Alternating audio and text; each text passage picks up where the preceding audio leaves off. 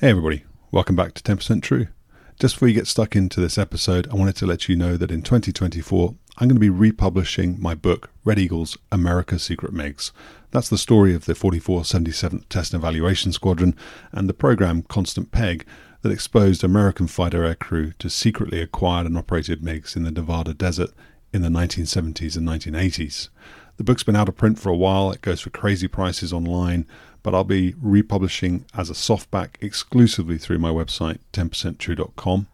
If you're thinking about supporting the channel, or you'd like to buy the book for yourself or even as a gift, please do go and place a pre-order. I'll put a link in the description. All pre-orders are going to be 25% off, and I'll make sure I personally inscribe and sign your copy for you. Anyway, I'll let you get back on with enjoying this episode. Take care.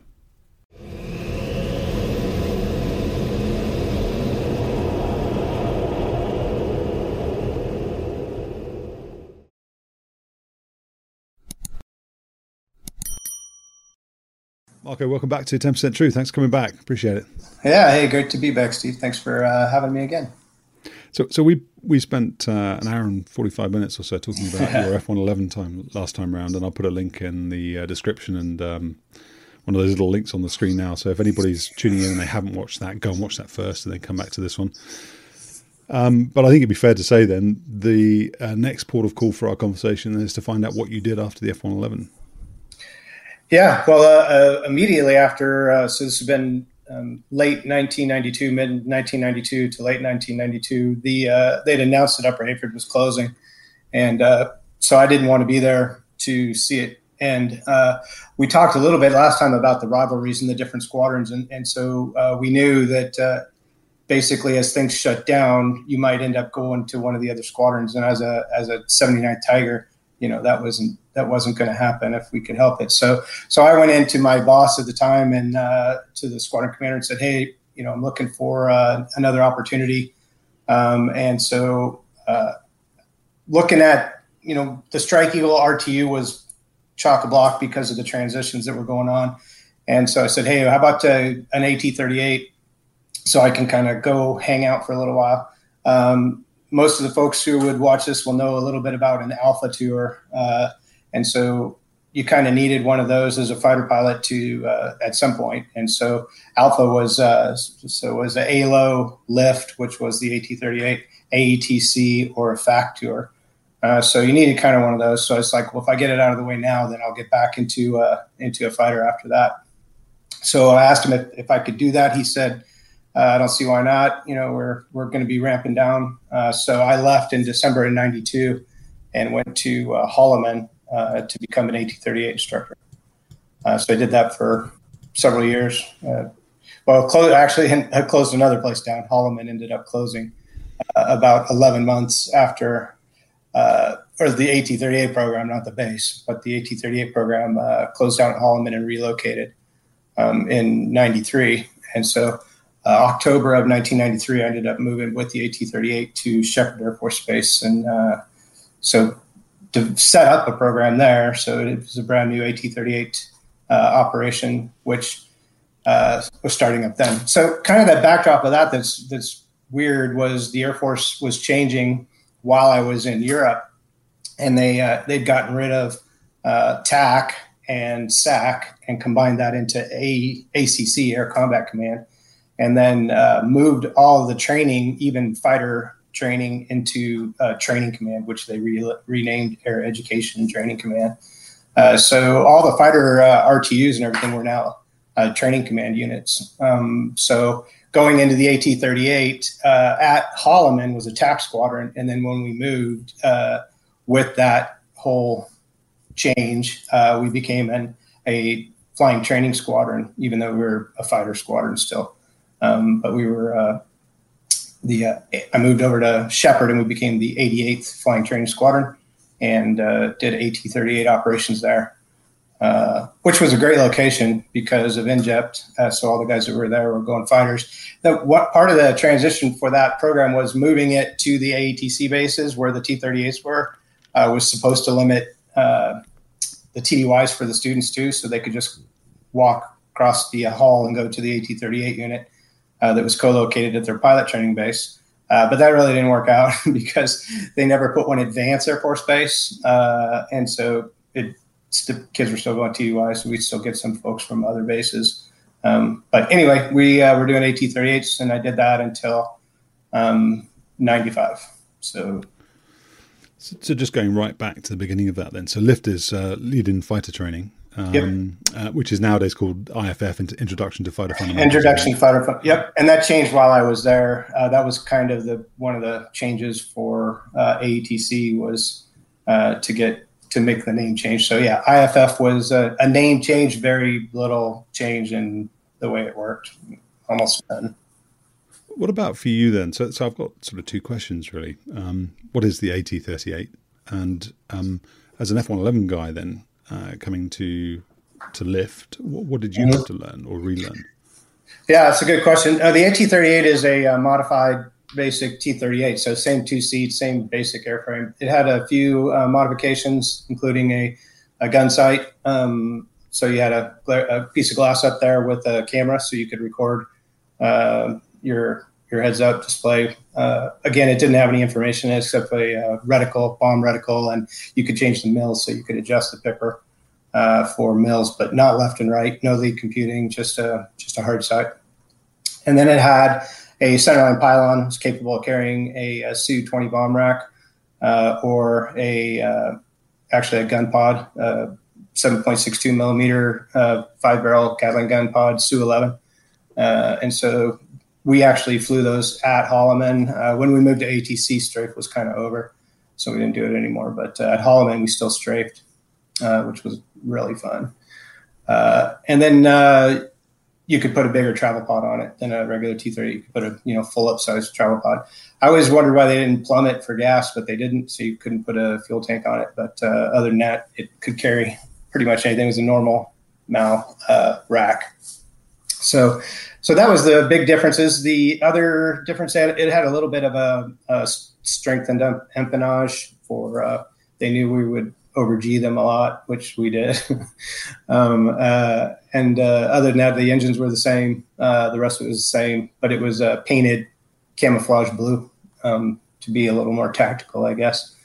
And the good thing about it is for a kid coming out of pilot training, and the reason for it was get a kid coming out of pilot training, and rather than send him straight to an F-16 or an F-15, you give him an airplane that he's familiar with flying, and then teach him how to fly it a lot differently and work the tactics. So they would learn basic tactical formation much more than they did in pilot training, and also BFM and surface tech, and then some low-level tactics too. So basically, you got the standard fighter pilot building blocks in the AT-38 that prepares you to go to RTU and then do it in a jet that costs a lot more money. Did you focus then, because you were you'd come from that surface attack side of things? Did you focus on that part of the syllabus? No, matter of fact, it was interesting. So we had pilots, obviously, from all the different MWSs coming in as instructors, and so we'd all go through the same thing. But for me, because I was a 111 guy, I didn't really have any BFM except for when I was a student in the AT-38. It was my last BFM flight. I had a couple extra rides to get ready to get more proficient. So you had a little bit of a proficiency phase in the IPUG program to get qualified in the front seat in all the missions, and then you'd move to the back seat to start teaching it. And so because I was a surface tech guy in general, I really didn't do a whole lot of that in the syllabus. I think I got 2 or 3 rides because they're like, well, you obviously know how to do that. And it was real heavy BFM. So offensive, defensive, and high aspect BFM. We did a little DC BFM, dissimilar with F4s that were there at Holloman, and then F-16s or F-15s if they were around. So we'd get a little bit of that, but mostly just similar in the AT-38 against AT-38. But yeah, so it concentrated on that. And then as you started teaching the syllabus was really actually kind of heavy BFM. So I probably taught more BFM than surface attack or low level over the course of my AT-38 time, which is why I guess when I ended up getting the F-15C, I thought, well, I should be able to know how to do that. And that turned out to be a little different than I expected. before we get to that, because that's going to be an exciting conversation for me because I'm a bit sad. Not so much for you, but before we get to that, so I interviewed Haka Haskin, he's an ex F-15E guy, was an instructor at IFF, and he talks a lot about how IFF wasn't really about taking somebody and getting them ready to go and fly the Eagle or the Viper as a BFM machine. It was about sort of culture, instilling practices. What is it like to be? What should you be as a wingman? The pilot training pipeline is about sort of the administrative side of things, formation, flying in the weather, that kind of stuff. Right. What outside of the cockpit then, what were you doing to sort of instill that sort of fighter pilot mentality into your students? Well, and he's exactly right. That was a big part of it, making sure you could turn a pedestrian, or actually not pedestrian, they knew how to fly, but a training command guy into a fighter pilot. So it was the epitome of the fighter pilot location. So, you were in the bar every Friday night, you pushed it up with the students, you made sure they showed up and learned that side of it. I learned how to, my potty mouth was probably 10 times worse when I was an AT-30 instructor than any other time in my career. Back then, I also I chewed Copenhagen pretty regularly, and that was something that you did in the briefing room, and we had spittoons in the briefing room. So this is chewing tobacco. Oh yeah, chewing tobacco. So yeah, that part of it, that hard charging lifestyle was a big piece of IFF and lift. And then it went straight into the cockpit too. I remember, almost every first sortie in the AT-38, the kid jumps in the front seat and starts running the checklist. And, all the IPs, we would just sit there and not say anything. So there was all these challenge and response items in the T-38 checklist. Hey, I'm all strapped in. How about you? And we wouldn't say anything. And then they'd go, sir, did you hear me? And we wouldn't say anything. Finally, you'd go like, shut up. And they'd say, did you hear me? I go, did you just hear me say shut up? And they're like, yeah. And I go, okay, yeah, I heard you. I go, don't talk to me. You're training to be a single seat fighter pilot. Nobody's going to talk to you. Get your crap done. When you're done, let's go. So there was a lot of that in the transition from a training guy to a fighter guy. And it was all really to develop that culture, that killer instinct. Interestingly, we could talk about it just a little bit, though, is the women came into the fighters when I was at Holloman. So we had the first female fighter pilots show up at Holloman, and I was in the 7th Fighter Squadron there. And so that was one thing that we were trying to figure out, how do we continue to do that with women, or can we do it the same way? And largely we did. I was really kind of proud of the Air Force for not totally turning that over. So we basically they said, hey, clear the porn out of the briefing rooms, and other than that, don't change anything. How did the women respond then? Pretty good, actually. I mean, the first one was that Jeannie Flynn, which she was pretty famous, I guess, at the time. And she went on to B-52s, didn't she? No, she went to the Strike Eagle. Oh, yeah. Yes, she was a general. Yes. Yeah. Sorry. Okay. Yeah. Yeah, and so here's what I liked about her is, she was a second lieutenant. She could have really kind of taken the limelight and tried to really play it up, and she didn't. She did her interview because the Air Force made her, and then she said, hey, I'd really like to be left alone so I can do my training. And she flew a decent jet. So she was good. We had a few other ones coming through at the time. What the Air Force had done was they picked Jeannie because she was a regular pipeline person straight out of pilot training. And then they went back and said, well, for the last couple of years, there's women who would have got a fighter if they would have been allowed to. So they pulled them back into training. And so some of them were in other MWSs, heavies, or they were vapes, and they brought them in. So they had experience. And most of those were, again, they had a lot of flying on them. So they did fine. At the end of the day, I mean, the truth was a woman could fly the airplane. That wasn't really a problem. But some of the cultural parts were a little different. And one of the things I starkly remember is debriefing in a defensive BFM sortie with a female. and she was kind of laughing about getting killed. I'm showing her the film, and I'm like, here you are getting tracked. And she kind of laughed, and I yelled at her. I said, this isn't funny. You're freaking dead. And she kind of looked back for a second, but with the guys, I guess, playing Army when you're a kid and all that kind of stuff, when you said, hey, you're dead, they kind of took it seriously. And initially we kind of had to help the women understand it was serious and it wasn't play. And that wasn't, a general rule, but it was, onesie twosies that I saw. But again, they were great. They did the job. They flew the jet. They went to the squadrons in there. Been a good asset to everywhere they've gone, as far as I know. We talked. We're going off on a tangent. Although I suppose technically I haven't got an agenda, so other than talk about the eagle, so nothing is a tangent. Everything's relevant. But we talked a little bit before we hit record about culture. What's your observation then of the direction, the vector that the Air Force's culture was taking as you progressed your way through the Air Force and eventually separated? Yeah. While I was still in the jet, I think it was pretty intact. I didn't see those kind of things that are kind of going on now until after I was kind of out as on the staff as a colonel, and then I was not, in the fighter squadrons. But I had friends that still were. I had a good buddy who was the OPSO of the 10 heads at Langley. And he would just gripe all the time because they'd have a party or something, and most of the young guys wouldn't show up. And they go, "Hey, where were you?" And they're like, "I had to do something with my wife." You're like, "What?" That's not how it works. Or they wouldn't be around, on Friday night at roll call, or they wouldn't be around after fly, and they just leave. It was kind of switching to a job more than a lifestyle. So that, again, was something that I tangentially watched over other people's experience. But while I was still in the jet, through my Eagle time, it never ended. And it could have been partially that, when I was at Mountain Home, it was still the early 90s, mid 90s.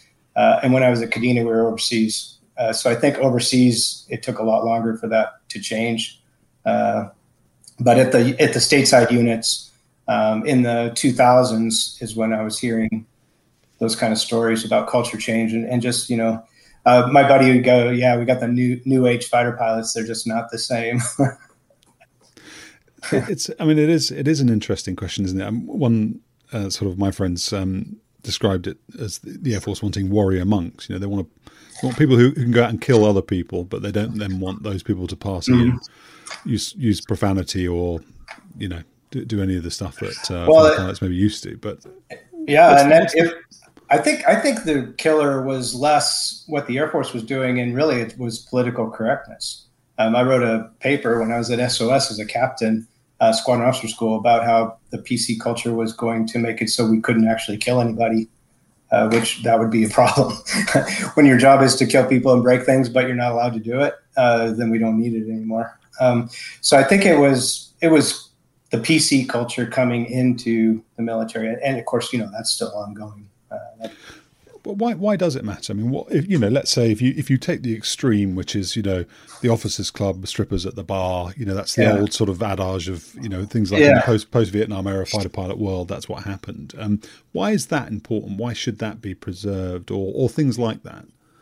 Well, I don't know that necessarily need to keep that part. That was I don't know that the original fighter pilots, if you go back to looking at Rickenbacker and the guys, I don't know that they had that.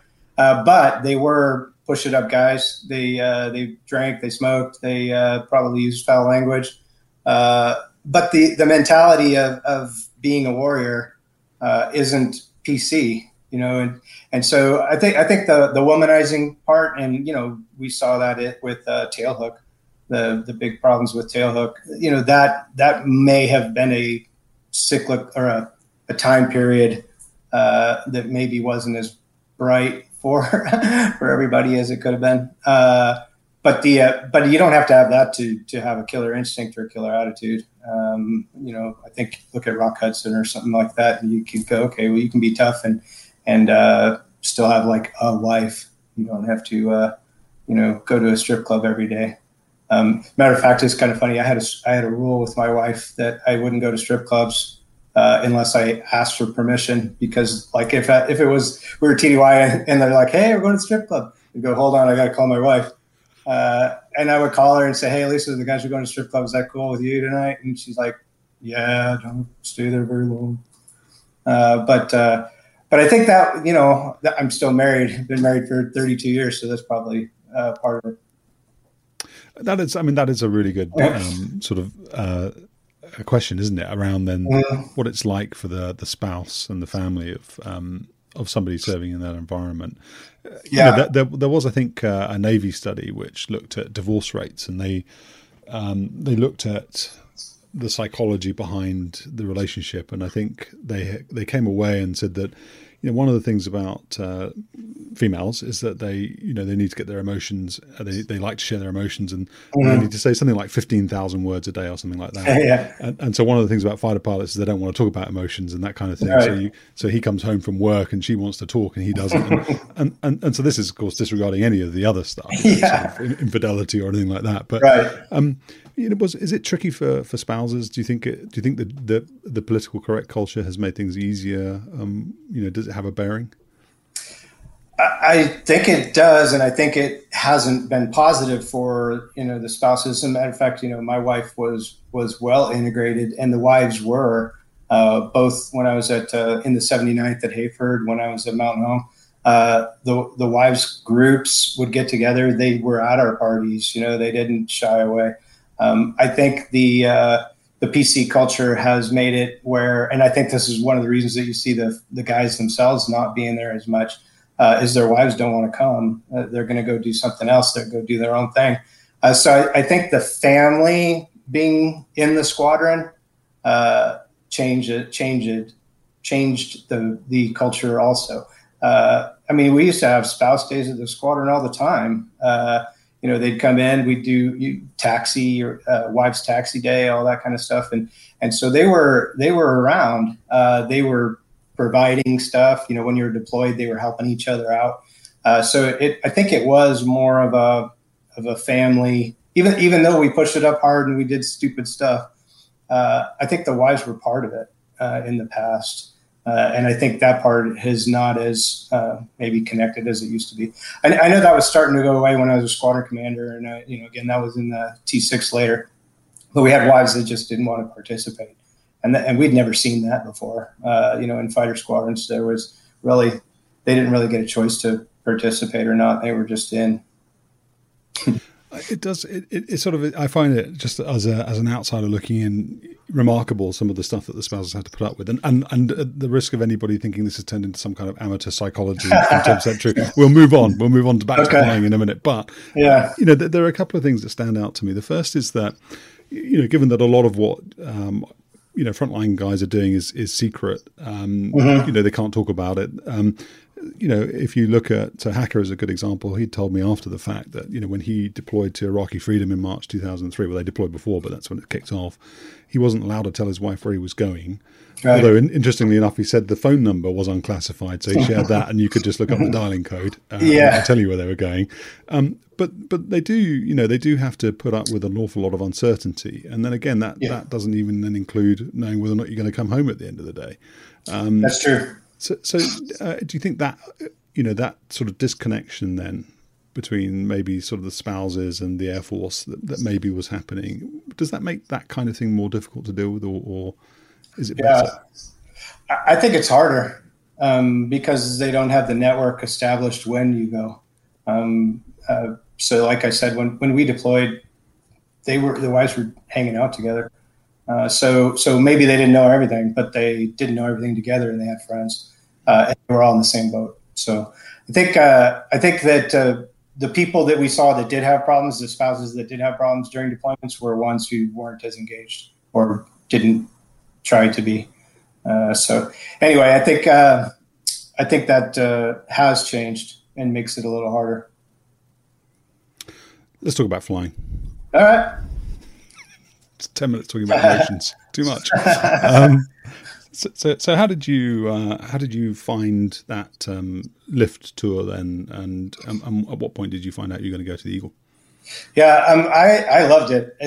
We flew a ton. I flew on average probably about 7 times a week. So usually double turn, and it'd be one in the back, one in the front. So a lot of direct support time, a lot of solo time, and a lot of BFM and dropping bombs on the range. So it was a blast. And again, the culture was there, and we had a bunch of guys from different MWSs hanging out. So I loved it. How did I end up going to the Eagle? Well, as I said, my calculus when I went there was I could hang out to get into a Strike Eagle, and so that probably would have worked. But about that time, I think it was about 95, the F-15E RTUs shut down to relocate to Seymour. Now Seymour. Yeah, so it was at Luke, and they decided to move it. So when I needed to leave. And I'd already been there kind of a little bit longer than I should have been at Shepherd, but I couldn't get it. There just wasn't any slots. So my OG said, "Hey, I got a C model. Would you be interested in that?" And I hadn't even considered that as a future possibility for an old F-111 guy. But I said, "Heck yeah, that'd be cool. When can I go?" And he goes, "Well, it's soon." So I found out, and next thing you know, I was headed to Tyndall to F-15 RTU.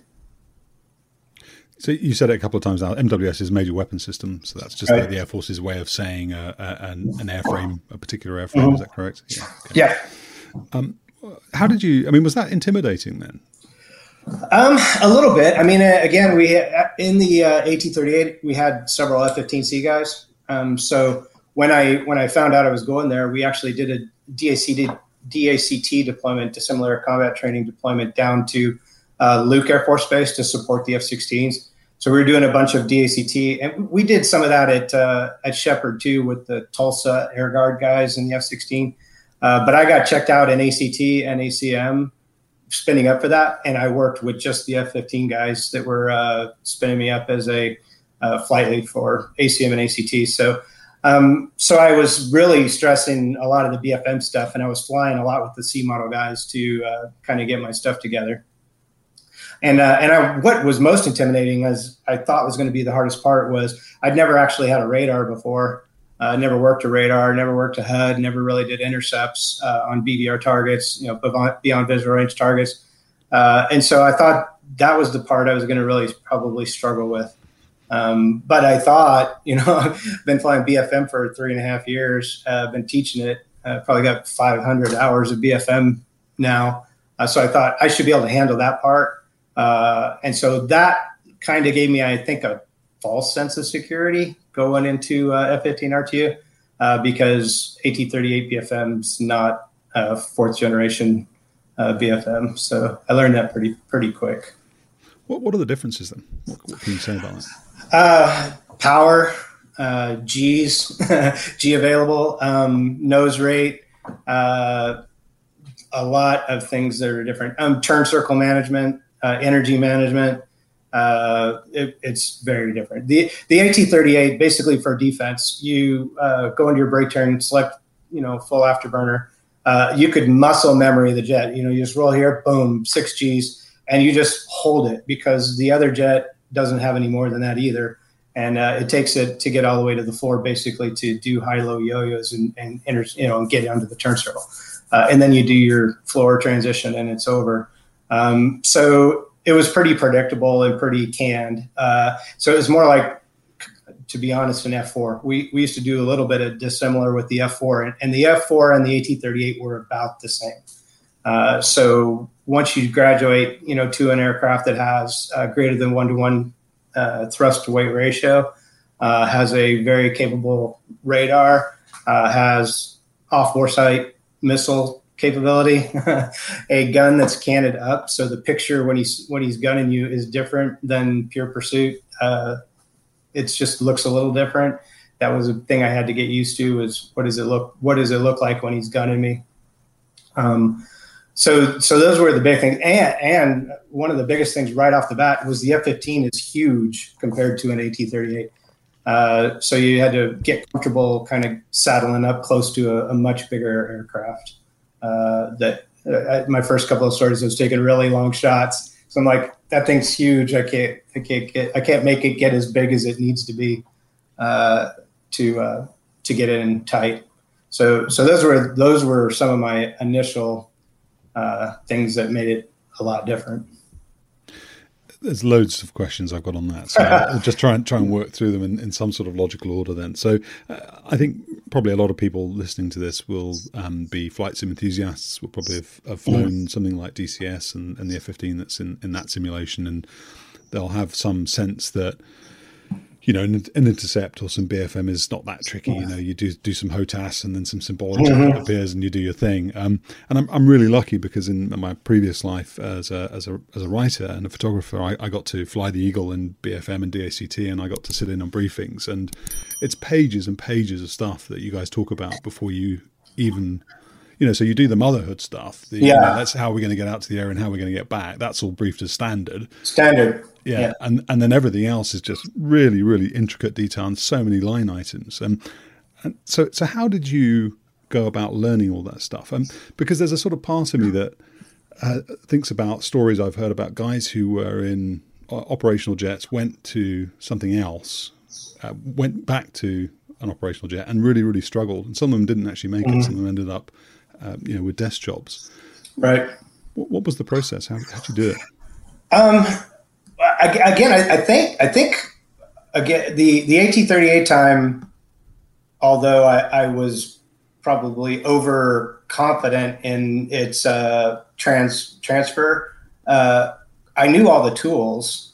I knew when they told me, you know, hey, you're doing this, I knew exactly what they were saying. So I didn't have a problem with understanding. It was sight pictures and feel.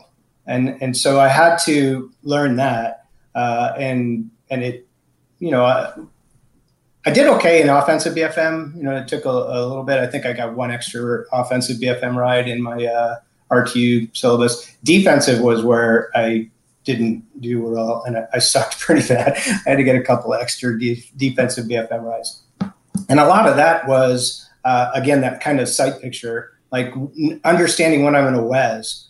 Because, you know, when you fly for 3.5 years and the bad guy only has a gun and you know what that sight picture looks like, and his missile is basically an AIM-9 Papa, so it's only tail aspect and he has to basically be pretty close. Now you're working with somebody who has AIM-7s, AIM-9s, AIM-120s, and so all of those different WESs you have to defend against. And so that's a huge difference in sight picture looking over your shoulder.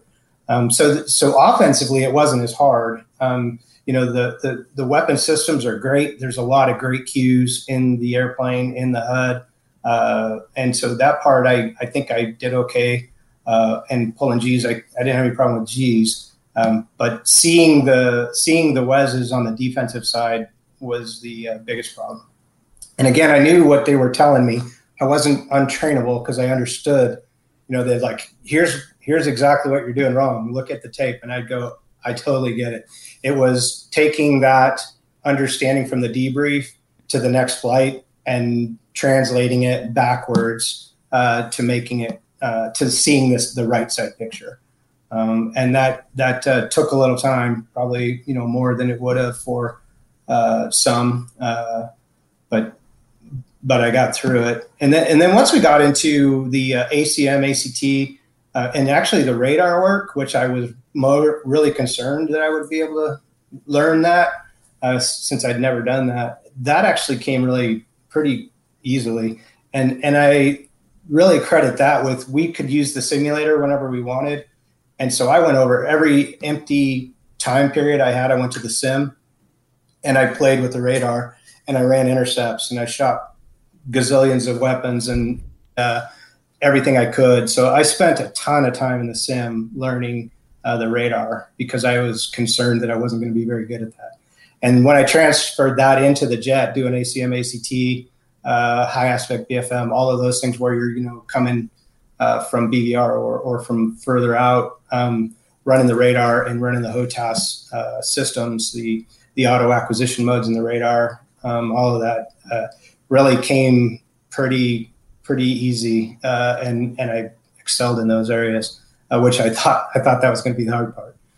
So I was happy with that, and I loved it. And the other part that I thought was going to be hard was being by yourself. I think, having my 111 time, I always had a Wizzo, but I'd flown. I think I had 400 hours of solo time in the T-38 teaching, and so flying by myself wasn't kind of what I was worried about. It was, can I employ the jet by myself? Am I going to be good enough to run all the systems without another dude? And the airplane is just so amazingly set up that it just, you don't need it. You don't need another guy. Everything is in your hands and available. And so I think that the designers, I tip my hat to the designers of the Eagle because they got it right. And it just was. I may have mentioned I was a human factors engineer major at the academy.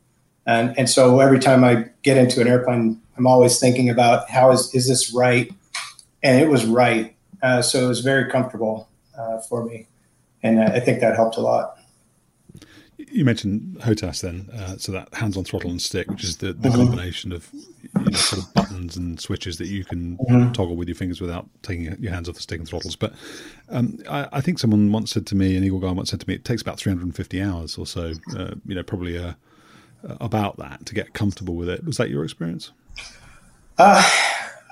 No, I guess not. I mean, I would say probably for me 100 hours. Maybe if you were an Eagle baby, where that it was your first experience, then maybe because I had 1,500 hours of fighter time when I got to the Eagle. So yeah, it wasn't the same, but I was pretty comfortable with it when I left Tyndall. I mean, I obviously wasn't great.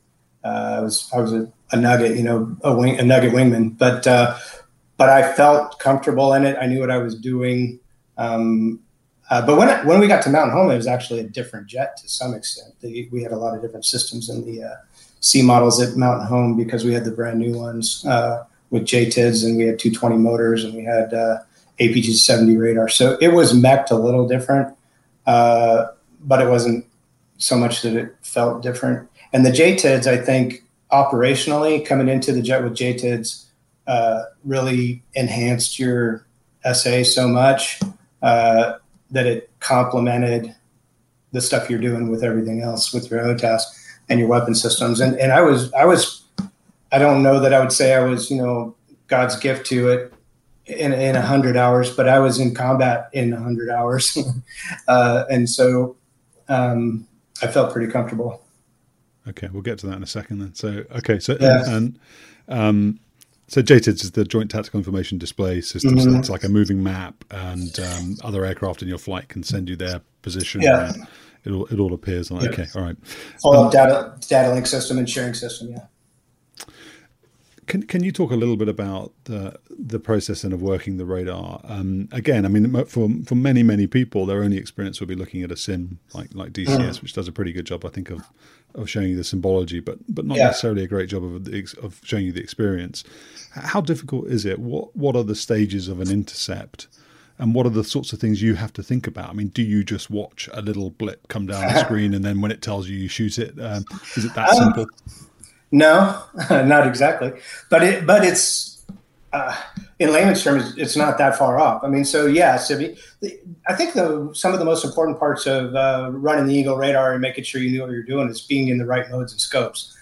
So that was you could screw that up. If you're in the wrong scope, you're never going to see anybody, so you could normally we'd be in an 80-mile scope, and you'd start painting targets somewhere out 60, 50 miles or so.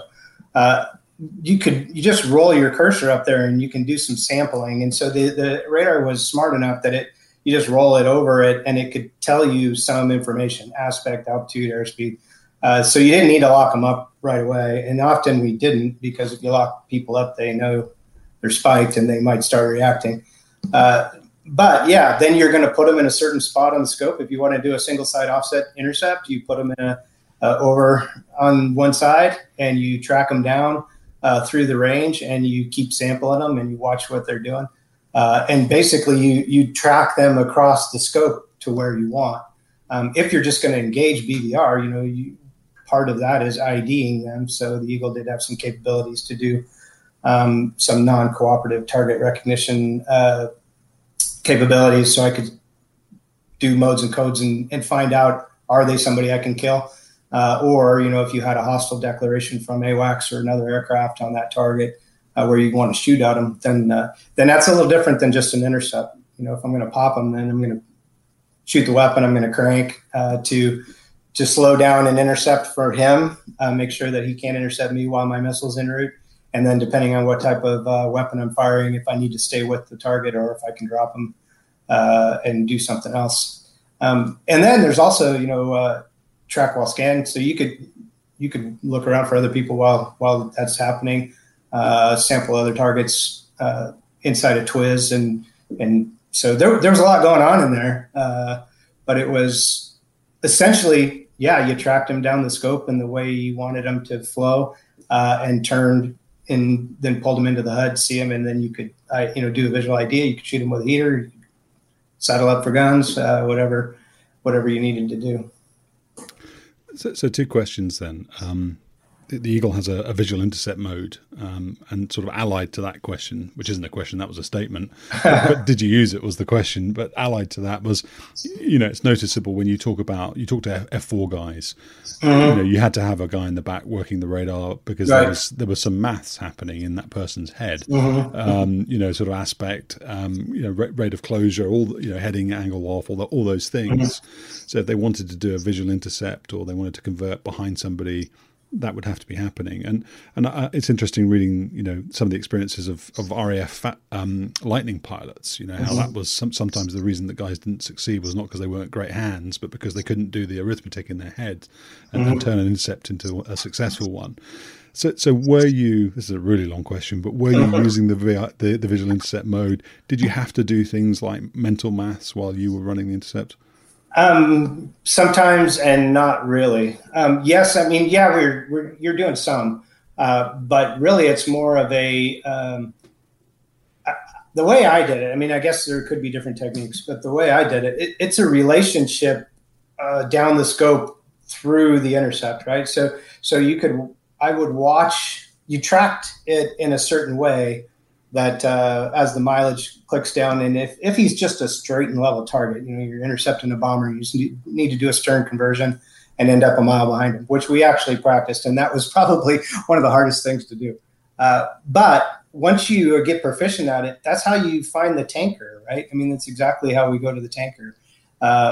So there's really not that much math. There's more of a moving the target along the radar scope in the way that you want it to move. So you put it, 30 degrees over and you drop it down and then you bring it to the cata intercept, bring it to the nose and pull it around. And by the time you're moving that way, you've got them in the HUD, right? So once you're starting the final part of the intercept, you have them in the TD box, he's in the HUD, you can see him. So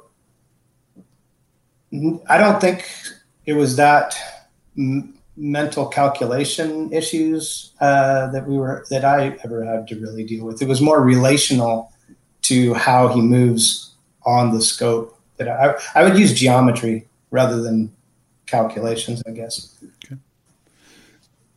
Related to that, then, and I'm making an assumption, so tell me if I'm wrong, but as an F-111 guy, your target's static, it's somewhere, it's a thing, it's probably not it might be moving, but probably isn't.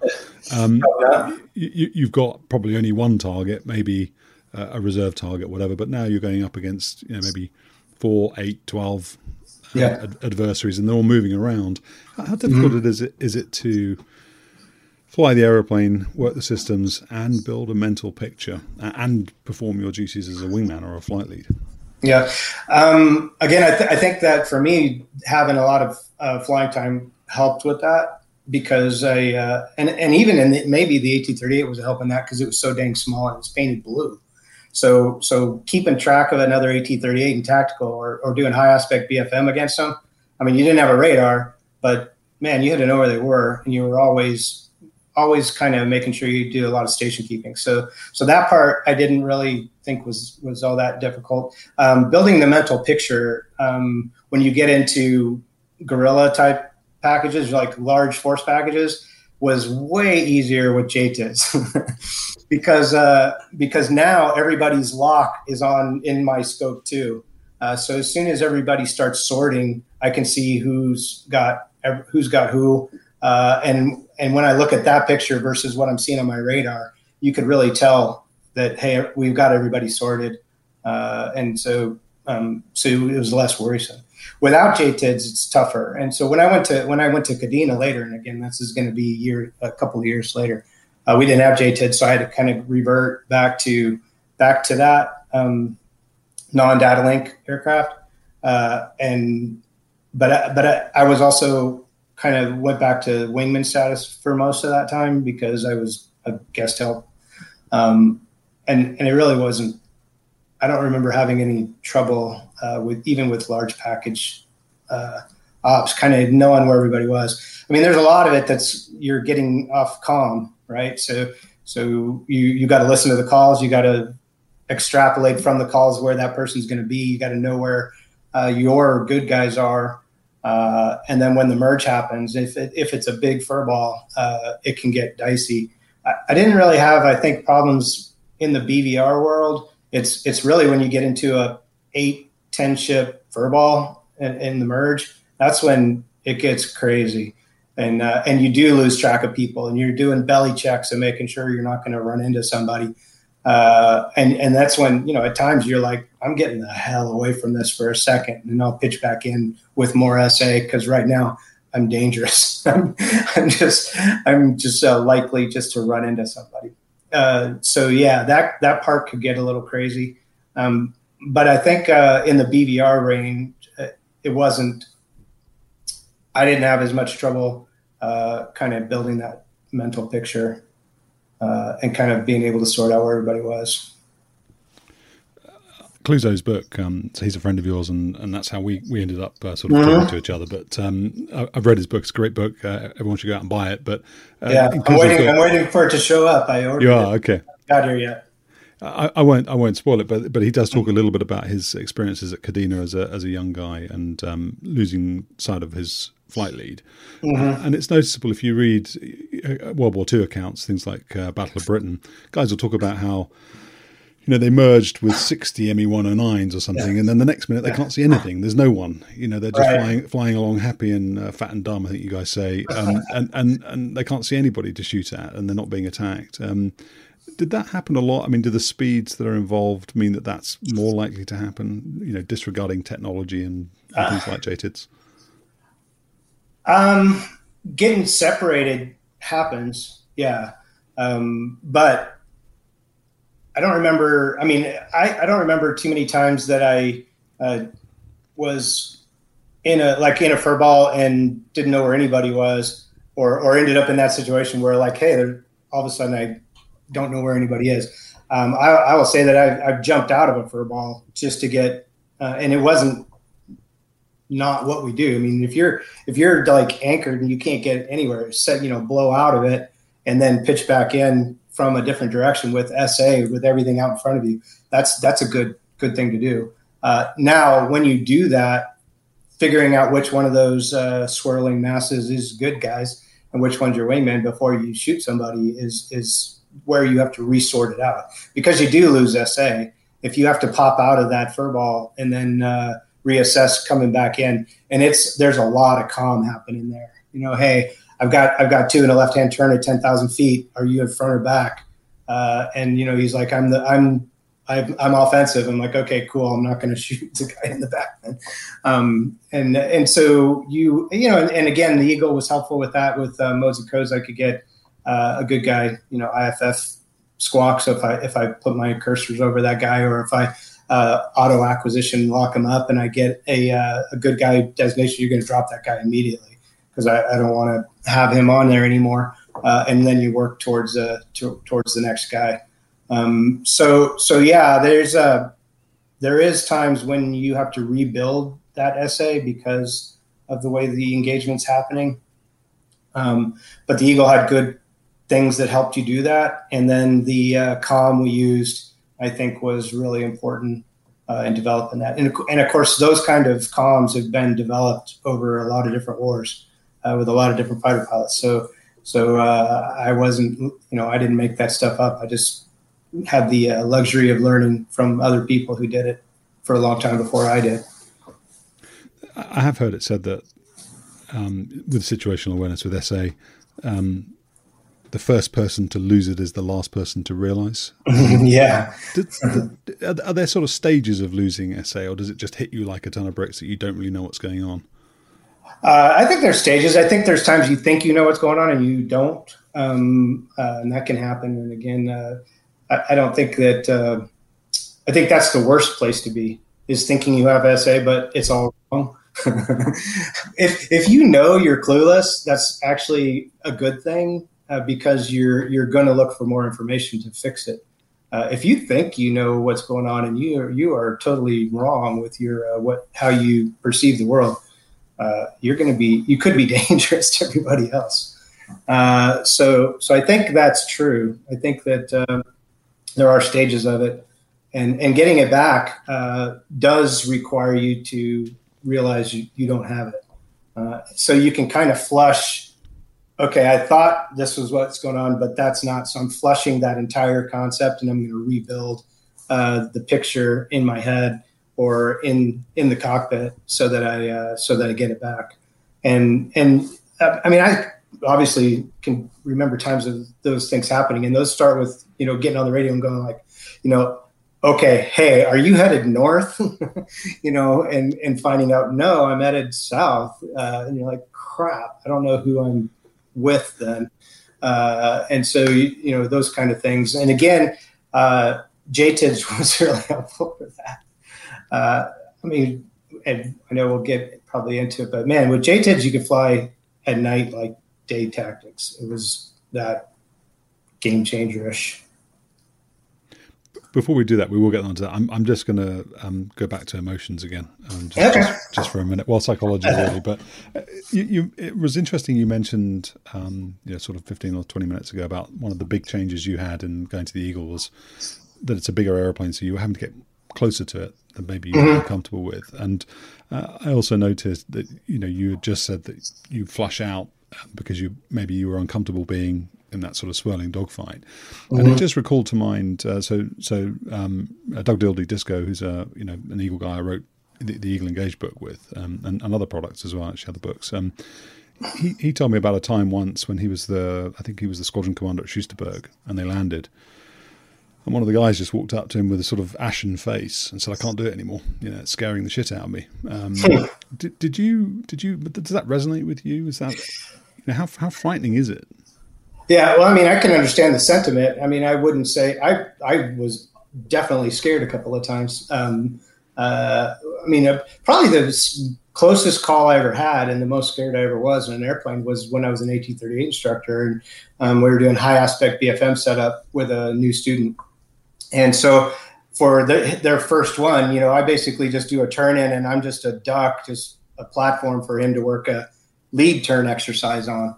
And so I'm watching him, and he's coming kind of right at me, and I can tell like this guy needs to bunt. He's going to be really close, and I'm watching him, kind of waiting for the IP and the other jet to take it, and it's just getting bigger, and he is not moving in the cockpit. And so finally, and I was solo. Finally, I just pushed, about -2G push, and I heard him go over my melon. It was just, his jet's engine's just right over the top of my head. And so that scared the crap out of me. And that was the F word came out on the radio on that one. And we had to knock it off. And what I found out later was when you're exactly pure pursuit in the AT-38, the student's melon was basically right there. You'd have to bend around to see, because if he was directly pure pursuit, you can't see.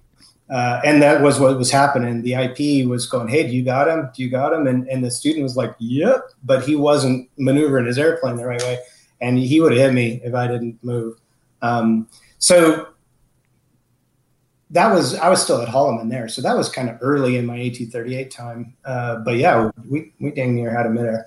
In the F-15, I had some close ones, but we had good ROE. The no pure pursuit head-on missile attacks inside of 9,000 feet. That's a good rule. And so I think guys were pretty good at doing that ROE. Obviously in combat that isn't going to work, and you gotta do what you gotta do. So I couldn't. There's no way I could say I never caught down from a flight really sweaty and a little bit like, man, that was a crazy one. But I never wanted to quit. I loved it. It was awesome. I mean, even when you're scared, it was great. I don't remember ever coming down thinking like, even when it was dicey, like I don't want to do that again. It was always can we go again? Can I go now? So yeah, I do understand the sentiment. I never had one of my guys do that, but I understand it. Let's talk then about you getting to Mountain Home. You obviously graduated the B course at Tyndall. Yep. What determined where you went, and did you have a preference? I knew where I was going. I had the assignment to Mountain Home before I went to Tyndall. So yeah, because I was in actually a B course, it was a TX, so it was a TDY. It was a short course. You did the TX? Yeah. Okay. Yeah, because I had more than 1,000 hours of fighter time. So even though it wasn't similar, it was a TX. It was a Track 2 TX, which is for experienced fighter pilots who haven't flown the F-15 before. A couple of different TX tracks. So mine, like for example, I mean, I only flew the jet twice before I soloed. I had 2 hours in it for my first ride in a C model, which was cool. But because it was a TX Track 2, we got a little more. It wasn't B course level, but it was more than the I'm coming back to fly the Eagle again class. So I knew I was going to Mountain Home before it started. It was kind of funny. One of the things I remember, Pete Stavros was my flight commander. I was in the 1st Fighter Squadron at Tyndall. And he's like, oh, man, you're so lucky going to Mountain Home. Those guys, it was a composite wing, and we could talk about that because that was pretty unique. But he's like, yeah, those guys, all they do is go to red flag. It's a blast. They never deploy. And I'm like, oh, okay, well, that sounds like fun. But that ended up not being true. But yeah, I knew I was going to Mountain Home, and I was excited about it because I'd flown the F-111 at Mountain Home. And so we were kind of going back to a similar place that we'd been. I was familiar with the locations, familiar with the airspace. We liked Idaho.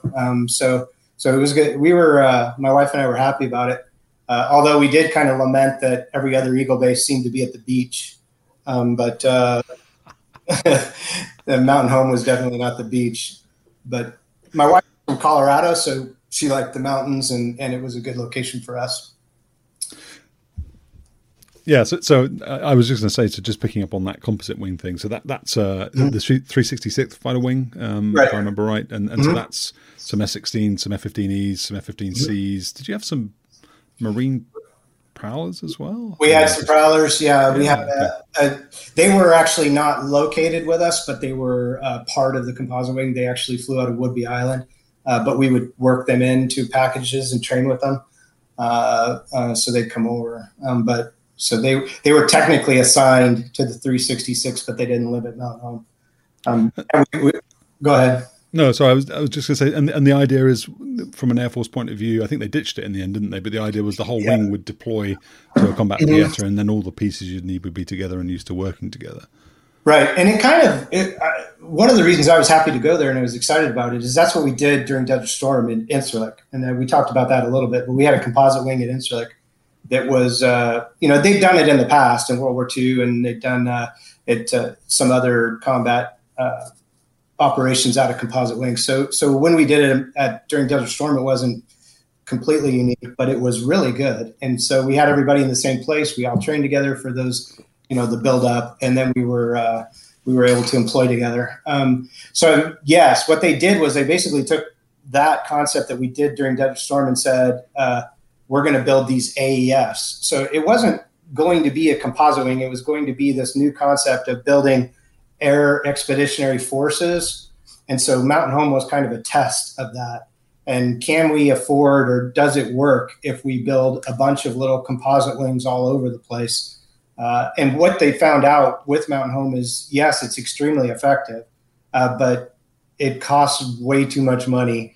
And we don't have enough assets to sprinkle them and make a bunch of composite wings that are actually combat effective, because you don't have enough F-15s, you don't have enough F-16s to put the right mixtures at multiple places.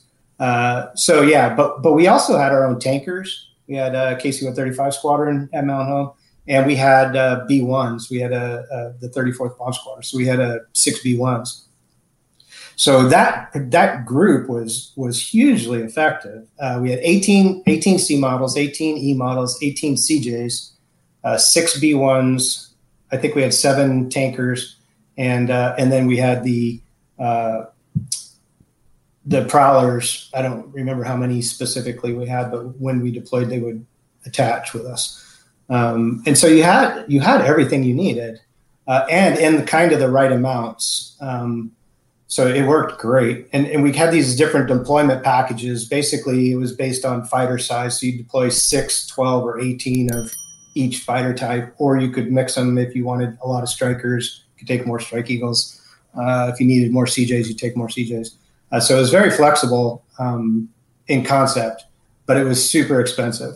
And then some of the things they did to try to make it work better was, and that's why we had at home, our C models had 220 engines. So we were common. All the fighters had 220s. So the Viper guys hated it because the CJs had GEs, usually, and now they're kind of detuned to these Pratt 220s. And the Strike Eagles, it was the same engine as the Strike Eagle at the time. So we loved it, though. The C models were like, man, we got these big motors, and that helped because then every fighter had the same engine. And then we also had the APG-70 radar, which was common with the Strike Eagle instead of the APG-63, which most of the F-15 squadrons had the APG-63. Again, it was pretty mech'd pretty much the same in the sea, but it had a ground mapping capability, obviously, because the Strike Eagle needed that. And because I was an 111 guy, I used to play with the ground mapping on it every once in a while. Did you have to keep that secret from your squadron mates? Yeah, I didn't talk. Actually, I talked about it once when we were deploying to Saudi. I turned it on over the Med, and I'm like mapping out the Nile, and I was telling guys, hey, man, if you go to this and do this, you can see the Nile. It's really cool. I don't think anybody else did, but anyway, yeah, so we had that, which was a little different. Was that because there is, for anybody who knows anything about the Eagle, they'll know that sort of infamous expression, no, not a pound for air to ground, from the SPO, the Special Programs Office for the Eagle. But what was there, that kind of mentality? As an F-111 guy, were you ribbed for your background? Not really, because I think I could have been, but because I had combat experience, I actually got, when I was at Tyndall, it started, I actually requested special dispensation to be allowed to say the word bomb, because of course that was not allowed. And it was granted because I dropped them in combat, right? So they're like, okay, well, you're allowed to say it, but nobody else is.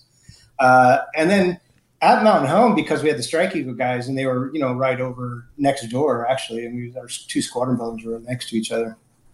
And because I had a lot of 111 guys that ended up in the Strike Eagle, I had a lot of friends that were over in the Bull Tigers, the 391st. As a matter of fact, I had been in the Bull Tigers in the F-111. So I was allowed to go to their squadron without being chastised and kind of talk about it in the squadron. So actually, I think it was somewhat of an asset because, yes, culturally we felt like that, but we also had to work with those guys on a day-to-day basis. And having somebody who spoke air to ground a little bit and understand what they were asking for, I think was helpful. One of the things I thought, though, when I was at Mountain Home was that I thought they should figure out how to fly the Strike Eagle differently, because I felt like they flew it like a big F4 with way more capability, because basically the Wizzo in the back seat would still do a lot of the stuff with the radar that the pilot didn't need him to do it. And I saw them mess up intercepts where the Wizzo had one guy and the pilot was looking at somebody else and miss sorts because of that. And so I advocated that they basically use the two guys in separate roles, where the front seater is an air-to-air expert and the back seater is an air-to-ground expert, and then they both support each other depending on which role they're in at the time. And so my thing was, I told the Strike Eagle guys, man, as soon as you go to air-to-air, tell the Wizzo to shut his freaking mouth and look out the window, because the best thing he can do is see what's going on out there, and keep sight of everybody and tell you if anybody's rolling in on you. But the radar was the same. So I didn't think, I wouldn't want the Wizzo, I wouldn't want anybody running my radar during intercept with the capabilities that the F-15 had. All you could do is get confused.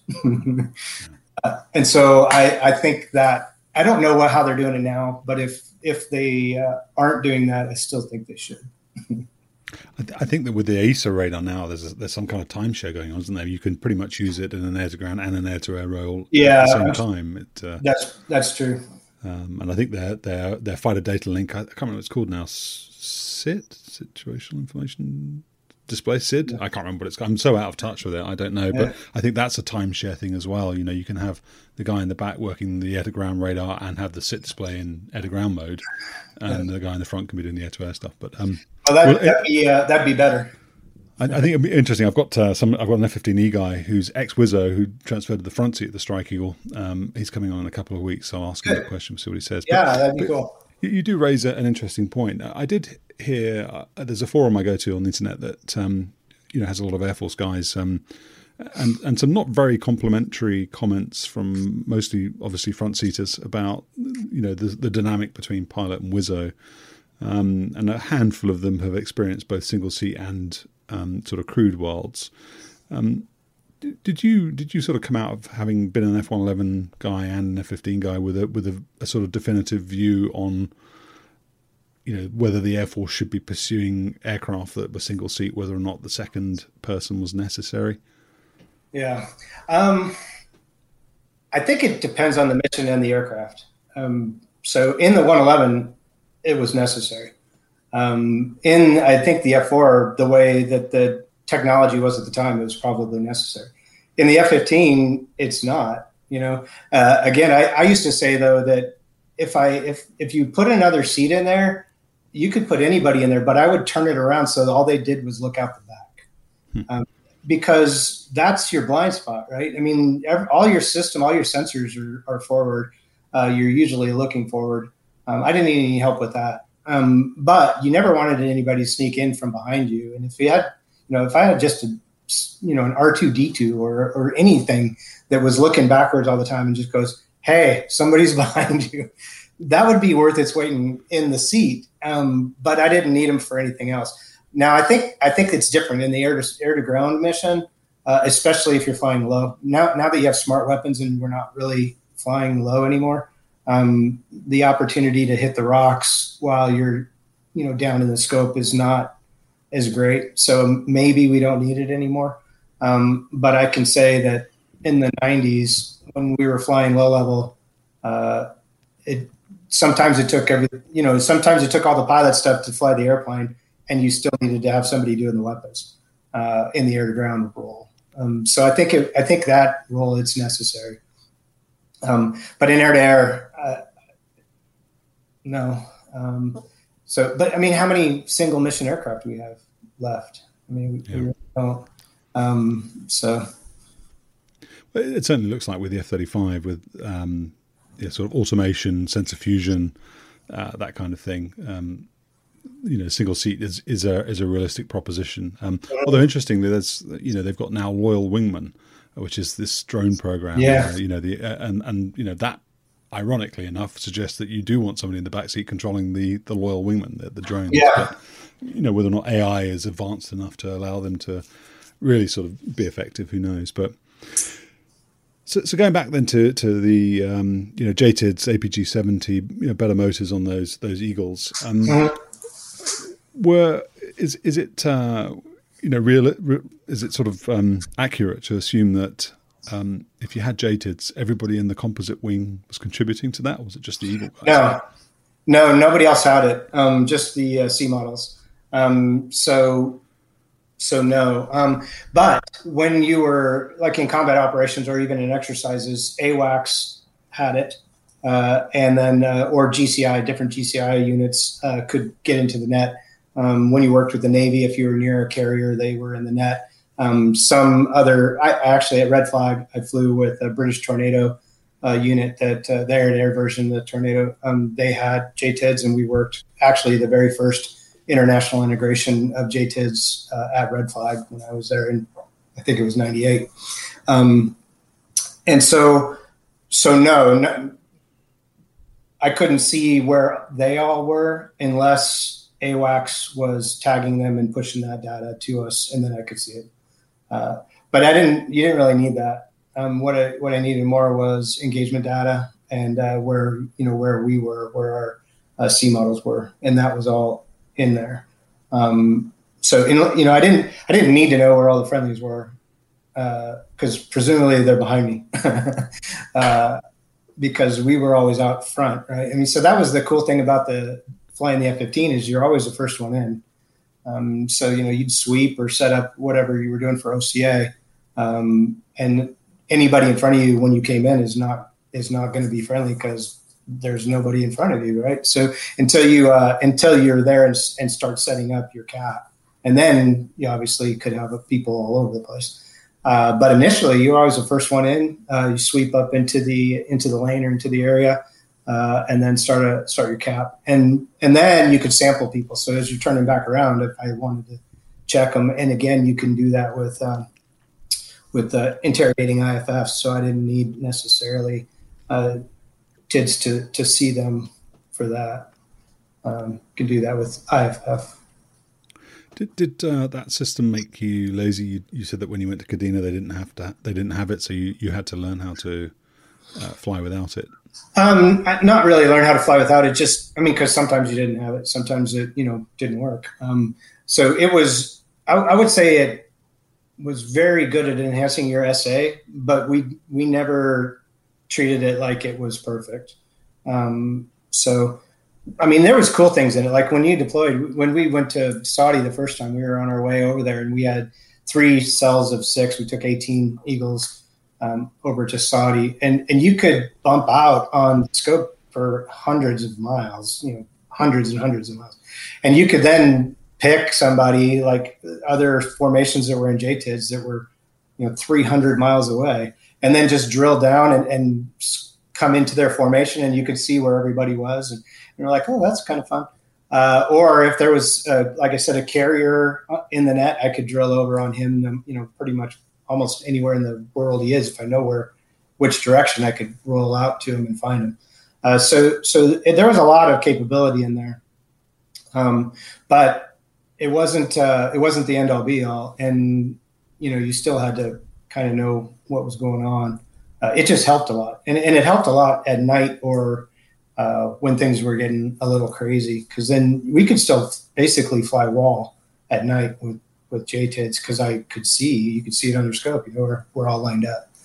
Once everybody started turning, then you had to kind of go back to those regular station keeping procedures to make sure you weren't doing anything to the wrong guy. But it just gave you a lot more SA.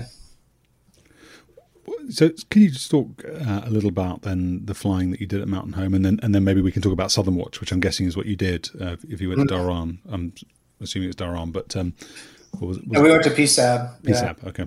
Yeah. Okay. So were you always flying as a composite wing? Would you Eagle guys go out and just do your own thing, or would you always have to be flying with someone else? No. We trained. ourselves a lot for, all the BFM and not all of it. We actually did dissimilar BFM a lot too. But we made sure we were good. And then we would do a lot of dissimilar though. So, most Eagle units, they want to do dissimilar because it's better than just fighting against yourself all the time. So having dissimilar assets at your base, we could do it almost anytime we wanted. So that was good. But there was times when you're upgrading people or you're training where you don't want, the Viper guys being red air and they don't do what you ask them to. So you're really trying to show a specific thing to your wingmen. You can brief, your other Eagle guys and they know exactly what you need. But the Viper guys might go, they don't really need that. Let's give them, the exploding cantaloupe. You're like, well, dude, that wasn't what I'm trying to teach this kid, something, and you totally cornholed it. So we did that. We did a similar training a lot when we were doing building blocks and stuff like that. But then we do what we call, I think we called it Mountain Home Force Employment or something like that. We had a name for it, but we do these big composite packages, and we'd go over to like Navy Fallon, or we'd go down to, we would go to Nellis a lot, because we had our own tankers. So we'd take off, hit our own tankers, go down to the Nellis ranges and do some stuff down there and then just come home. So not even land at Nellis, but large force stuff down to Nellis and back. Or on the Utah Test and Training Range, which was basically the other part of the entire state of Utah.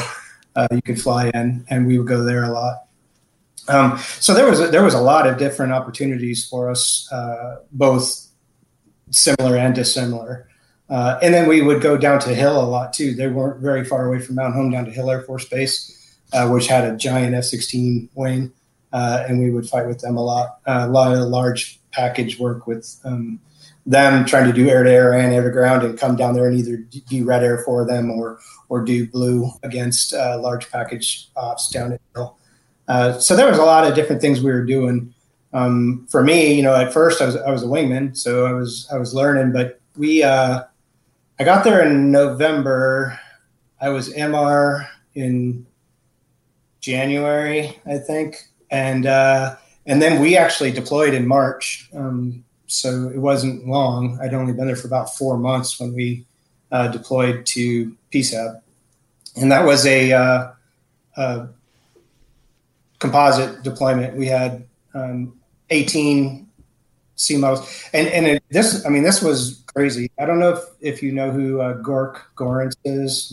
He ended up being a 4-star, but Gork was our squadron commander at the time. And so for an 18 PAA squadron, you have 20 tails, 18 PAA primary aircraft authorized. That was our max strength, but we had 20 actual airplanes on the ramp. And this is one of the things that's negative of a composite wing is if I need to take all 18 and I only have 20 and one or two of them are broke, I mean, it's very, very tight, and you can't borrow from the other squadron because nobody else has F-15Cs. So you got to figure that out. And so when we had to take 20 airplanes to Saudi, 18 airplanes to Saudi, we needed air spares and ground spares too. So we were launching all 18 at the same time to head over. And we actually had all 20 of our airplanes, every single tail in the squadron, in the air, on that night when we took off. And we ended up taking the primary 18, the 2 air spares returned. And so that was pretty majorly impressive. And we landed at Lodges Field there in the Azores, halfway, spent about 30 hours on the ground there, and then flew the rest of the way to Saudi. And again, 18 up and 18 on the ground into PSAB. So that's the first time I've ever seen that. And they all made it. Nothing major, no major issues, ready to turn to combat operations in 12 hours. So extremely impressive for our maintenance folks and the squadron to get that kind of performance out of the jets. But anyway, yeah, we got over there in March, and it was AEF 5, it was called. So we were in the development of the Air Expeditionary Force.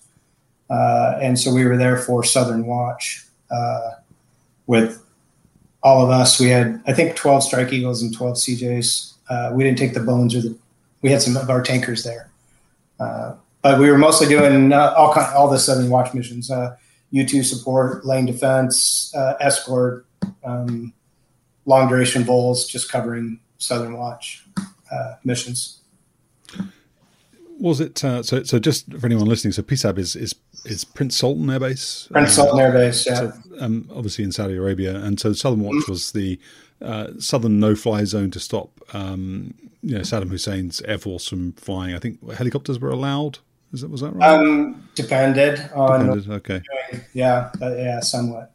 But principally, you were there to make sure he wasn't going around. I think there were some. I want to say. There were some tribal people in the south. I think that he was keen to attack, and Saudi was in the south, and so was Kuwait as well. So there were a bunch of reasons for it. But what was it boring? It wasn't very. There wasn't much going on. So at times it was boring. There was a couple of exciting missions, but they didn't really have to do with the threat. They had to do with other things that happened.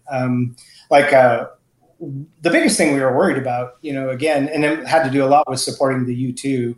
We had a lot of data, intelligence collection going on, and the U-2 was up there quite a bit. So we do a lot of U-2 support. And so obviously we're worried about a high fast flyer. Obviously they had the Foxbat. And so if it jumped up and made a high Mach run at a U-2, he just has a hard time getting away. And so doing one of those intercepts on a high fast flyer, somebody over Mach 2, that's a challenging intercept to get out in front of them and get the weapons in the right place. And so I was up there with number 2 with Divot Nicholson one time. And we had just fenced in and crossed into Iraq, and all of a sudden I get a contact that's north of the 33rd parallel, which was basically the line they weren't supposed to fly south. And it was looking like that kind of profile. I rolled my bars up there, and I'm like, well, this dude's going pretty fast, and he's up at like 35,000. So I'm watching him and, call him out. Hey, contact, whatever it was. 18065, 35,000 Mach 1. So we're looking at it, and he keeps trucking down the scope. And so we're calling AWACS. They're like, we don't see anything. Divot's looking with his radar. He's like, I don't see anything. And so I locked it up, do a sample lock, and it's a hard lock. It's a dude's going fast, do the IFF check, no modes and codes. So, he's not squawking friendly. I'm like, dude, what is this guy? And so he looks like a Foxbat. He looks like a Foxbat profile. And he's on my scope for about 10 minutes. We're working an intercept and seeing him, but Divot never sees him. AWACS doesn't see him. And you may have heard of this before, but it ends up it's a gem lock, a gem line lock, a jet engine modulation lock, which is kind of a weird technical thing where a wave can come off of a jet engine actually forward out of the intakes and cause a ripple that the radar actually can pick up and see. And that's what it was. But it was a gorgeous lock. It was a beautiful. It just went away after about 10 minutes. We went back in afterwards and looked at the film, and everybody's going, "Dude, that I've never seen one last that long. I've never seen one that stayed like that." And I'm like, I don't know, man. It looked real, but there was nothing there. So things like that happened, but really they weren't doing anything at the time. This was 97, March of 97. So it was pretty quiet north of the border. We'd see them every once in a while flying up there and watch them and sample them but I never had anybody come south during that deployment. So it was mostly flying caps and doing long bowls and getting gas a lot, and then going back to PSAB. We did do some CT though, which I guess was different. We were continuation training. We were doing, every couple of days we just go fly a 2v2 or a 4v4 out in the training airspace, and just to keep our kind of, the edge and work the radar and practice weapons employment. because we weren't shooting anybody up north. That's a really interesting point, flying those CT sorties.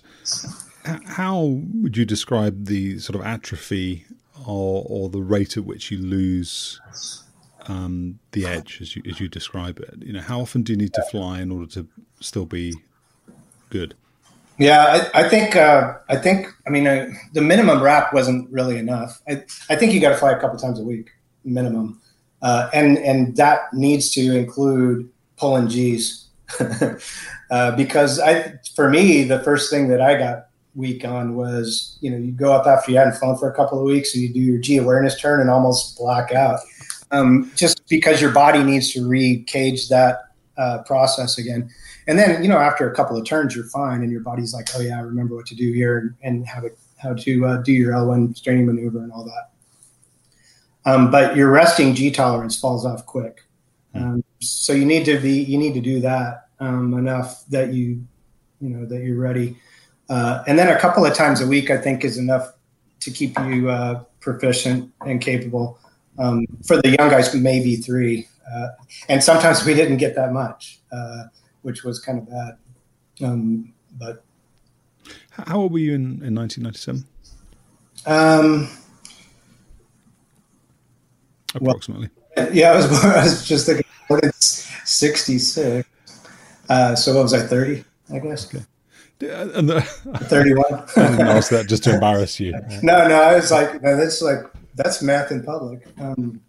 Yeah, 31. I was going to say we could edit it out, but I won't. Yeah. No, that's fine.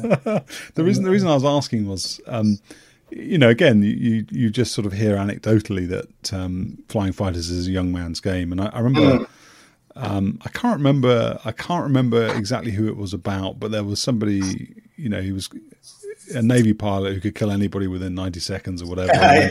And the counter to that was if you were a young guy, you'd just go out there and pull lots and lots of G's and he would tire out. Is there some semblance of truth to that? Is it a young man's game or young woman's game? Yeah, well, I think so. The pulling G's is that gets to be something that you don't want to do. But I think with experience and with cunning comes the ability to kind of do it without pulling as many G's. So you learn how, and I saw that even in my limited experience with young guys when I upgraded really fast. When we got back from that deployment, I was made a flight commander. So it only very quickly I was a flight commander, and I wasn't even a 2 ship at the time. So my squadron commander's like, well, we need to get you through 4-flug, and you need to be a mission commander since you're already a flight commander. We need you to move that through. And so I upgraded really quick. And because I was a supervisor, I could do a lot of upgrades that didn't require an IP. So I'd fly with a lot of young guys. And I saw that, they're just banging on the stick and pulling G's. And I'm like, wait till they unload because now they're out of energy and just gun them. And then come back and show them the tape and go, see, here's where you were pulling like 9 G's. And I look at mine, and I'm like pulling 3. But I'm slow, you just know how that geometry is going to work out. And so I think there is a with maturity, I think you don't necessarily always need to pull a million G's. Now on the defensive side, G's are important. But offensively, you can probably do a lot that doesn't need to always be at the limiter. Just maneuvering the jet and preserving and working energy. Why are G's important for defensive?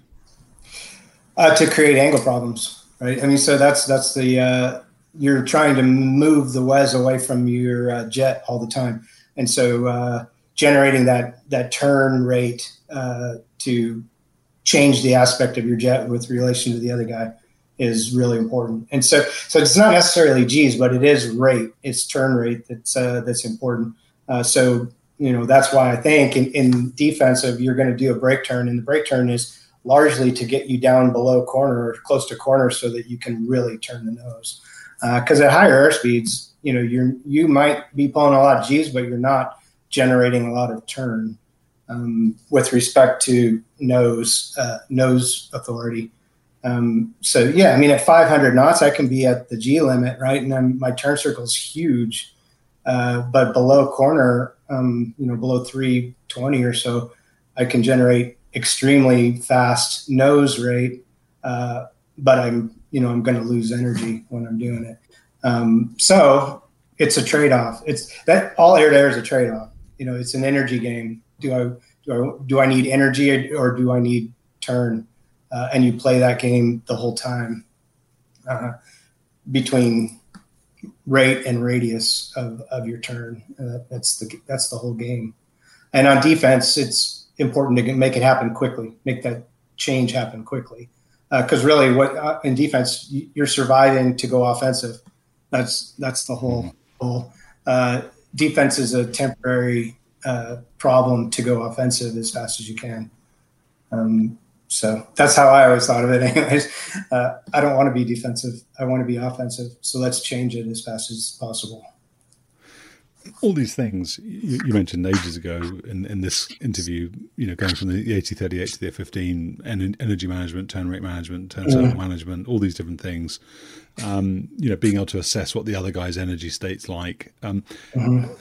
Does there come a point where all these things, and you just mentioned L1, just the straining maneuver, where all these things just happen and you almost have an out-of-body experience where you're not thinking about them anymore? Or is there always a component of you consciously assessing what's going on? I think you're always assessing. I think some of it becomes automated in muscle memory. But yeah, you can't ever kind of take it for granted because as soon as you do, they're going to do something you didn't expect, right? So being unpredictable. We always talk about that. I always thought it was funny on Top Gun where, Ice comes into Maverick and he's like, I don't like you because you're dangerous. You're unpredictable. And I'm like, exactly. You don't want to be predictable. Predictable's, you die if you are predictable. So there's things that I know the other guy's going to do that are predictable. But the reason he does them is to change the calculus of the engagement. And as long as you're changing the calculus of the engagement, there's always something else you have to do, right? So BFM is about solving problems. You're just continuously solving a problem. And so the way that becomes, I guess, to both how fast can you analyze the changes to the problem and then do something that is advantageous to you is the thing, right? So they talk about the OODA loop, I guess. That was one of those things that came out a while ago. And it's that orient, decide. Observe, orient, decide, act. Yeah, there you go. That the faster you can do that, the faster that happens. And that's I think the same guy, isn't it? 90-second Boyd. Yeah, Boyd. Yeah, that's the guy that came up with it. That's who it was. Yeah. Yeah. Anyway, conceptually that's it, right? So you have to be able to do that faster than the other guy, and then make the right decisions too, and then maneuver your aircraft. There is a problem with, I know I want to put it there, and can I put it there? Because do I have the right energy state? Do I have enough power? And so there's things that I might want to do that I can't do because of my energy state, and so I have to do something else. And those kind of things become feel, and the F-15 talked to you really well. So you could it had an aerodynamic feel.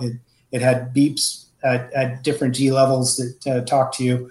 The weapon systems, again, are great. So, your auto acquisition modes are out there.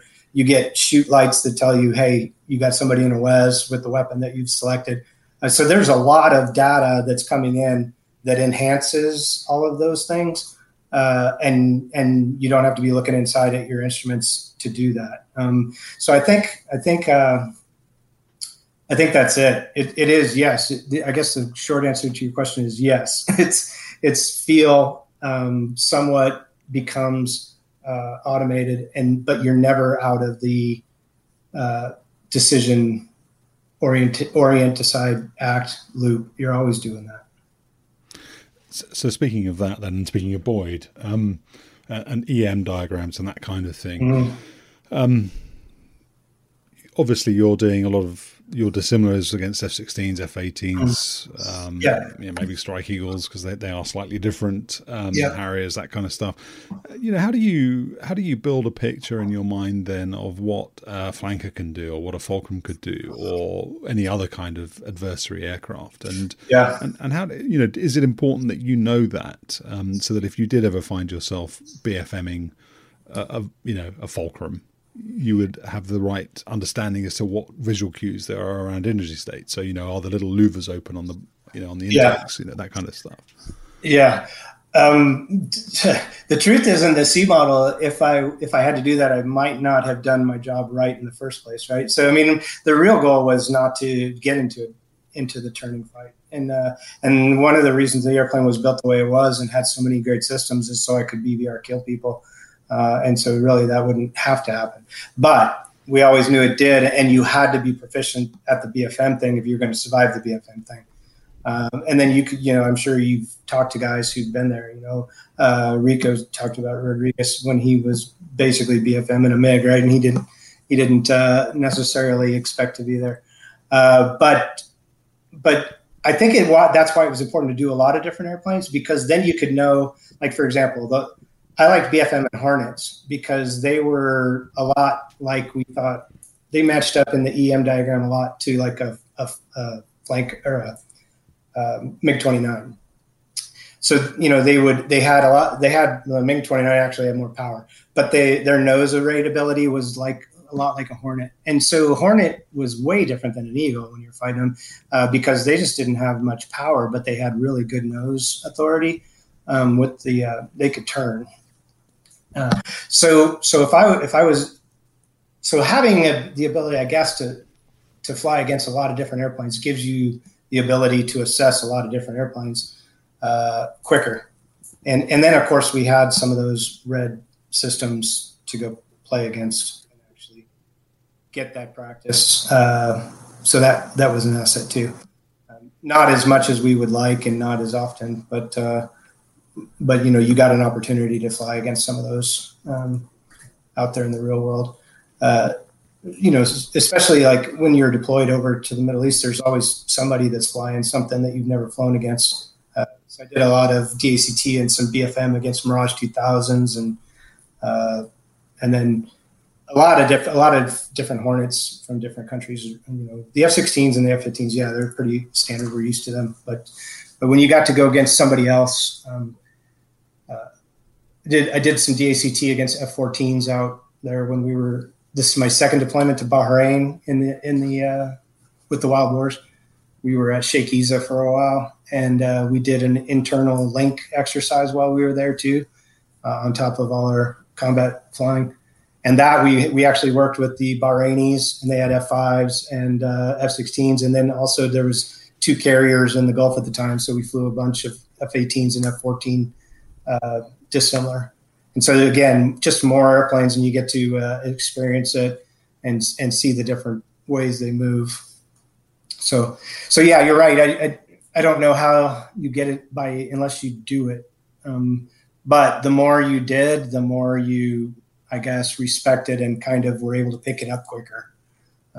Because I don't know exactly what they're going to do, but as soon as they make the first turn, I can say, oh, that's a lot like this one, and I know how to do it against that guy. Did you have in your mind then sort of a library of moves? If you see this, you're going to do that, or is it much more dynamic than that? I think it's more dynamic than that. There was obviously some set first moves, right? So when you do canned BFM at 6,000, 3,000, 6,000, and 9,000 foot setups, there's a first move, offensive. Really, it's based on what the defender does, right? So if I'm the offender, I don't have a first move necessarily, because if he doesn't do anything, I'll just shoot him, right? I don't need a move if he doesn't do anything.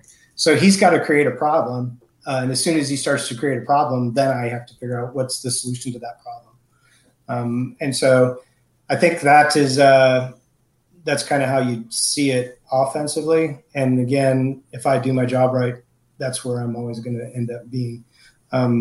If I'm defensive, then your first move is turning your tail, get it away from his nose. So that's important. And then after that, I got to see what he does. Everything's a reaction to the next maneuver. So yeah, you can't kind of do, here's my first 3 moves. You can't, because your second move depends on his first. So.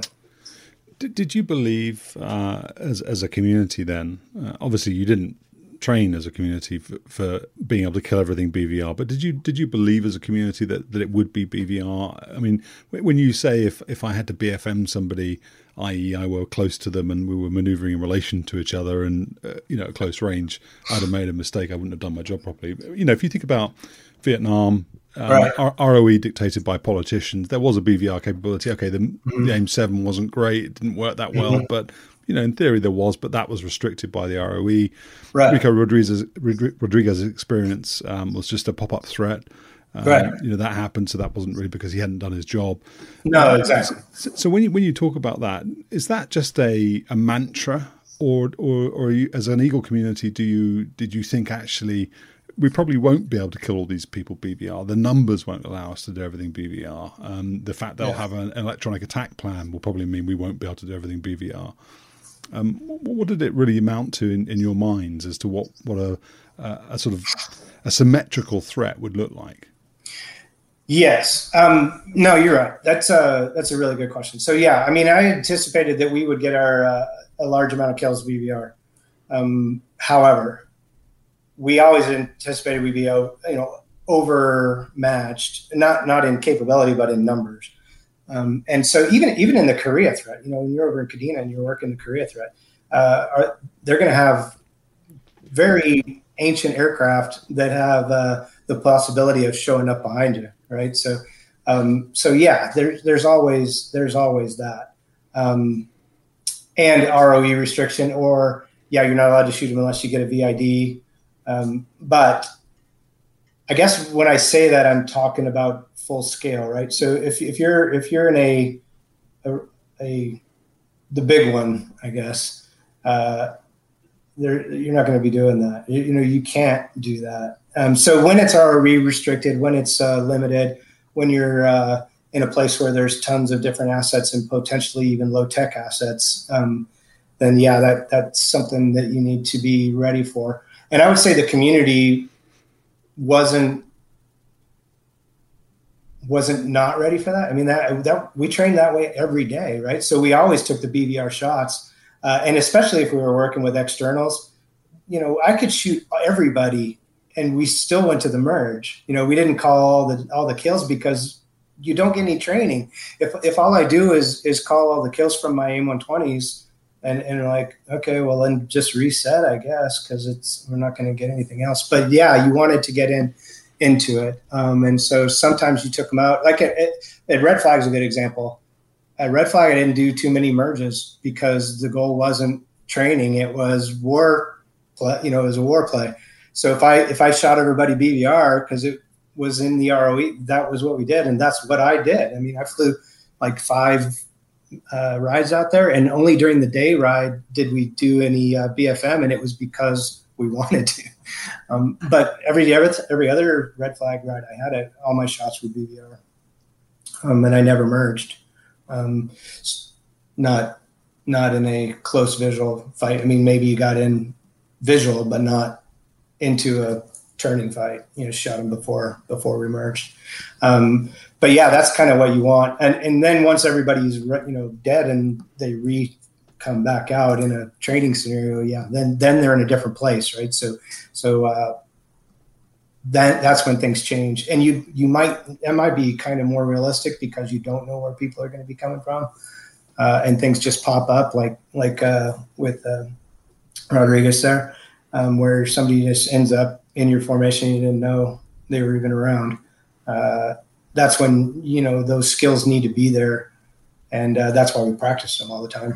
And that's why I said that BFM was something that you could lose good capability for, so you had to do that a lot. Just shooting BVR, and you could just take sims, right? You don't even really need to fly. You could just do it in the simulator and practice, and you'd be proficient. But it matters once you get closer and you have to do that turning fight, and you always had to be ready for that. So yes, I say that I would rather kill everybody before they got there, and that was what we wanted to do. But we always were ready if that didn't happen. I think, I mean, if you're agreeable, we'll do a third interview. You'll never get out of this. It'll just be, you'll have to stop responding to my emails. But maybe what we could do, because we haven't talked about Kadena yet, and I'm really interested in hearing about that experience. I know you said that you were the sort of hired help, I think was your expression or something like that, but you were attached to the guys at Kadena. But I'm really interested in hearing about that. And I'm also really interested in hearing about your time as a T6 Squadron Commander. Okay. And one of the reasons I say that is because, there's an ongoing conversation in particular around some of the recent Class A mishaps. There was an F-16 and an F-15. I don't know if you read the reports. Both of those guys, young guys, maybe not well served by the Air Force's training system, perhaps. But it'd be interesting to get your perspective on that too. So would you agree to come back and talk to me again? Sure. Okay. Sure.